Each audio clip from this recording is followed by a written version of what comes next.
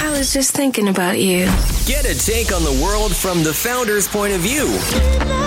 So far ahead, 'cause I've been thinking about forever. You're listening to Randall's Thoughts. You just run across my mind On HBCU Pulse Radio.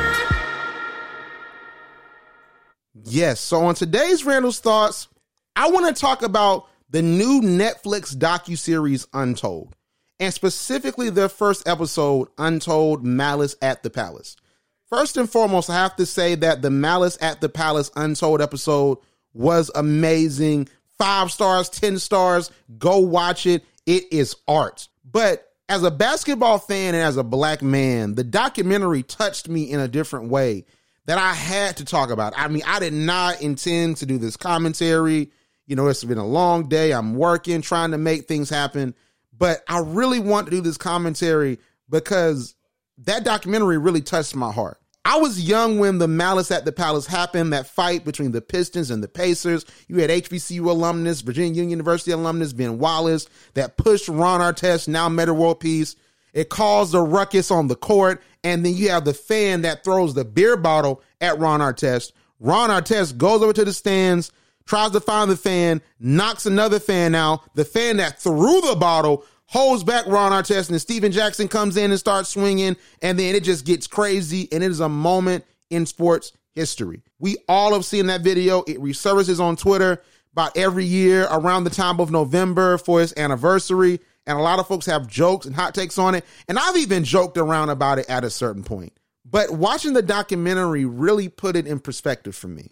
Primarily because I was able to look at the documentary from the viewpoint of Reggie Miller, from Ben Wallace, from Ron Artest, now Metta World Peace, from Stephen Jackson, and most importantly from Jermaine O'Neal, who suffered the most from that incident. And there's a couple takeaways that I have from the documentary, all right?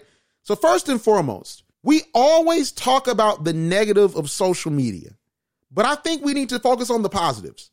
Social media has given us the opportunity to have a platform to make our voices heard and to provide societal pressure on the media to make sure that they use their powers the right way. We're almost like the watchdogs for the media to a certain degree. If they're acting out or they're doing something that is off kilter, we're able to get them back in line.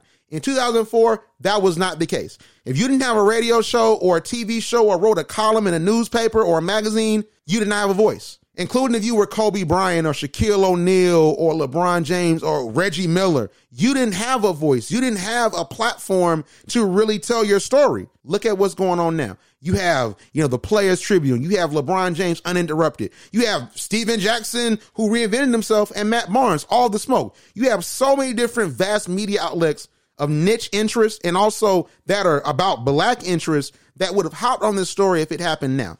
Because as I'm watching the documentary, I'm like, what if the Malice at the Palace happened today? Well, first and foremost, the thug talking point wouldn't have happened. Here's the reason why. So you see what goes on Undisputed, First Take, and all these other sports shows. They react to anything that the players do or say. LeBron, he releases Space Jam, and you have Skip Bayless talking about, it wasn't as good as, Michael Jordan's version, reacting to a movie that LeBron James made, right? So here's how I think things would have happened in a social media generation if the Malice at the Palace happened tonight or happened in November of 2021.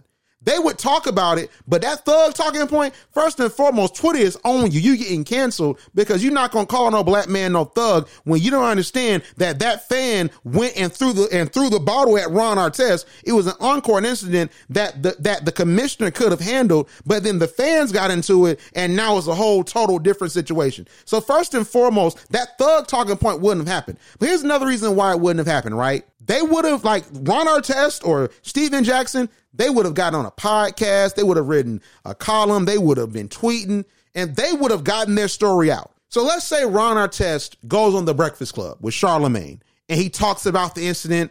Let's say Reggie Miller goes on, First Take and has a sit down with Stephen A. Smith. The media cycle would have been determined on what Ron Artest said in this hot take generation. Like the whole entire media cycle would have been determined on what Reggie Miller said in his sit down with Stephen A. Smith.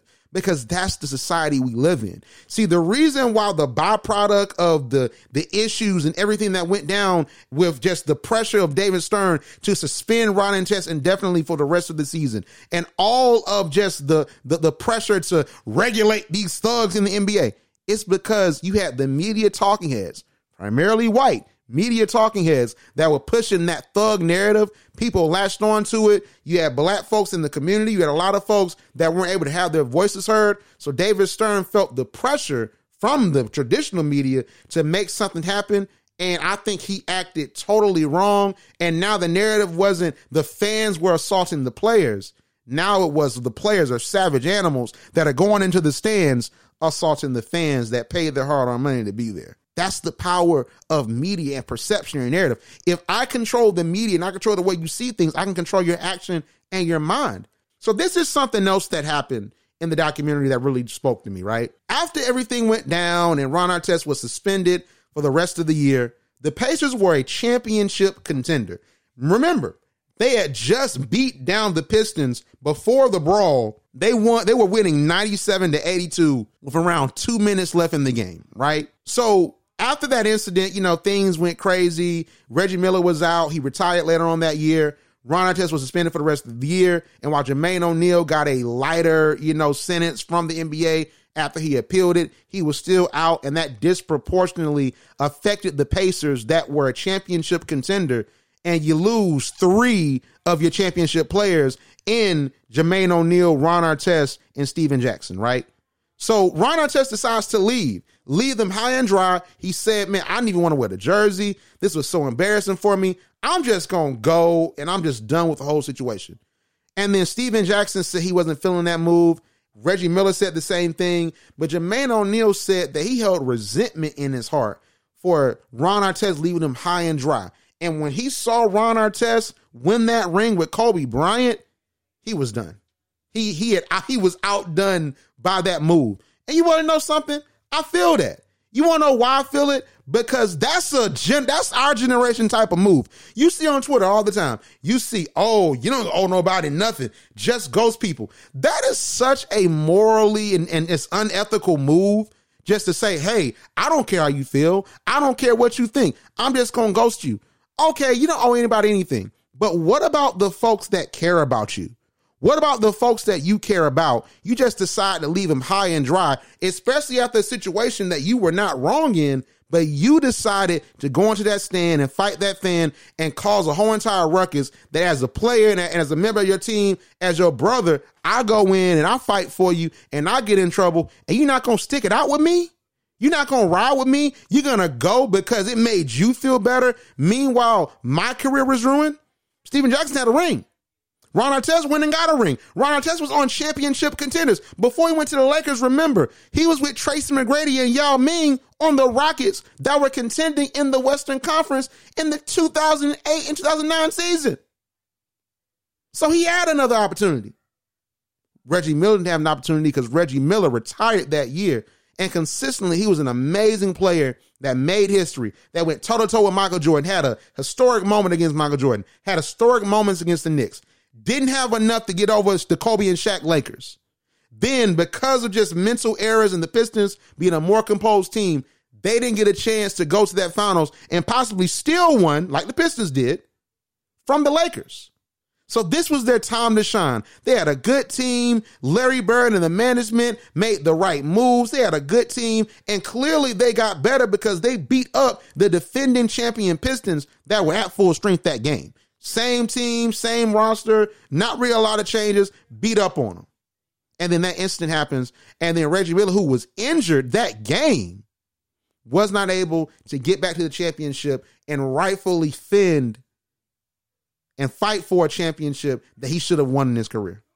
That's selfish. I don't like this notion of, I'm just going to ghost people because it makes me feel better. I'm just going to leave people alone, and I'm just going to go in my bubble because I need to feel right. I just don't like that. And Ron Artest, that is the mindset that a lot of folks have this generation. That's the mindset that Twitter perpetuates. I've ghosted people before, and I feel bad about it. Here's another thing, too. When I've ghosted people, I felt bad about it because I didn't have a level of closure, right? So does just ghosting people and leaving them alone, does it really make you feel better? Because for me, I feel guilty. When I look back at it and I have my moments of reflection and meditation, I'm like, man, I wish I would have handled this situation better. I wish I would have told this person this, or I wish I would have operated this way. Because I was someone that consistently ghosted people, right? But I feel as if we don't think about the byproduct of what about the folks we care about. If you're just ghosting people, like, are you just ghosting the folks, for example, that you don't care about? If it's the girls, are you ghosting the guy that's trying to talk to you? Or if you're a guy, are you ghosting your friends, your homeboys, or the girl that you're trying to talk to? You just ghosting them? Or are you ghosting your friends, your family, your girlfriend, your boyfriend, your homeboys, your cousins, folks that actually really care about you and your well-being? Ron Artest was wrong for that. And that was a coward move. I'm sorry, Metta World Peace. I get it. You had to reinvent yourself. You wanted to be a different person. It was a lot that went on. But that was a coward move. But one thing I will say is that Metta World Peace, because that's his name now, Metta World Peace took ownership even after he won the championship. In the documentary, they showed a clip from when the Lakers won the NBA championship. You know, NBA TV was on the scene. He was talking to Steve Smith, I believe Rick Kamla, maybe Isaiah Thomas. And they asked him how he feels. And he says that he feels sort of bad because he realizes that he just won a championship and like Reggie and Steven Jackson and Jermaine O'Neal didn't get a chance to. And he feels bad because he felt like he ran out on them. And he did. And Jermaine O'Neal was like, yeah, I felt resentful from that. Now, I hope that at this point they've had a conversation, especially after this documentary dropped. I hope that they've had a conversation and they've come to some type of peace. And I hope that maybe it happened years ago and they're all good, because I know that Ron Artest or Metta World Peace was on All the Smoke and he talked about the incident. But that part just didn't sit right with me. It primarily was because I personalized it and I've seen myself do things like that. And I realized that I was wrong in those situations. So I really wish that we had more forethought about how our actions affect the people around us. And I think we should be mindful of that. Because imagine if you're ghosted. I've been ghosted. Imagine if you're ghosted and someone just decides to run off on you, somebody you care about, and they don't say a word to you about it. And you don't know how they feeling. You don't know where their mental state is. They just run off on you. They might have pressure with you. They might have smoke with you, but they don't say a word to you. Imagine how that would make you feel. And I know you wouldn't like it, because we all want closure. We all want to be treated with some realm of respect. And I think that just ghosting somebody that you care about and not even giving a notice that you're going to check out, I do think that's a bit disrespectful. But I guess the notion is got to be selfish. So I guess it worked out for Ron Artest. He won a ring. So I guess don't listen to Randall. I just think, with ethics and morals, and go to my therapist and I talk about different things and how your actions affect other people. He won a ring. But Jermaine O'Neal, he had to sit with it. He was a veteran on the Celtics. Didn't win anything before he retired. He went to the Heat, was injury prone, didn't win anything with Dwayne Wade. And he was out of there right after LeBron and Chris Bosh went down there. He had no place in the league, and then he retired in the early 2010s, and that was his legacy. A great run with the Pacers, the Malice in the Palace, and his career wasn't the same, and it still haunts him to this day. I guess that's life, because we got to be selfish, right? But overall, I think that we have to really reevaluate our actions. And also we have to appreciate the realm of social media, because it's given us a platform to respond to negativity, to answer to BS, and it allows these players to tell their own stories. And I think that's beautiful. And that's just my thoughts on today. Tap, tap, tap in. You're listening to Post Radio with Randall and Shelby, the heart of the culture.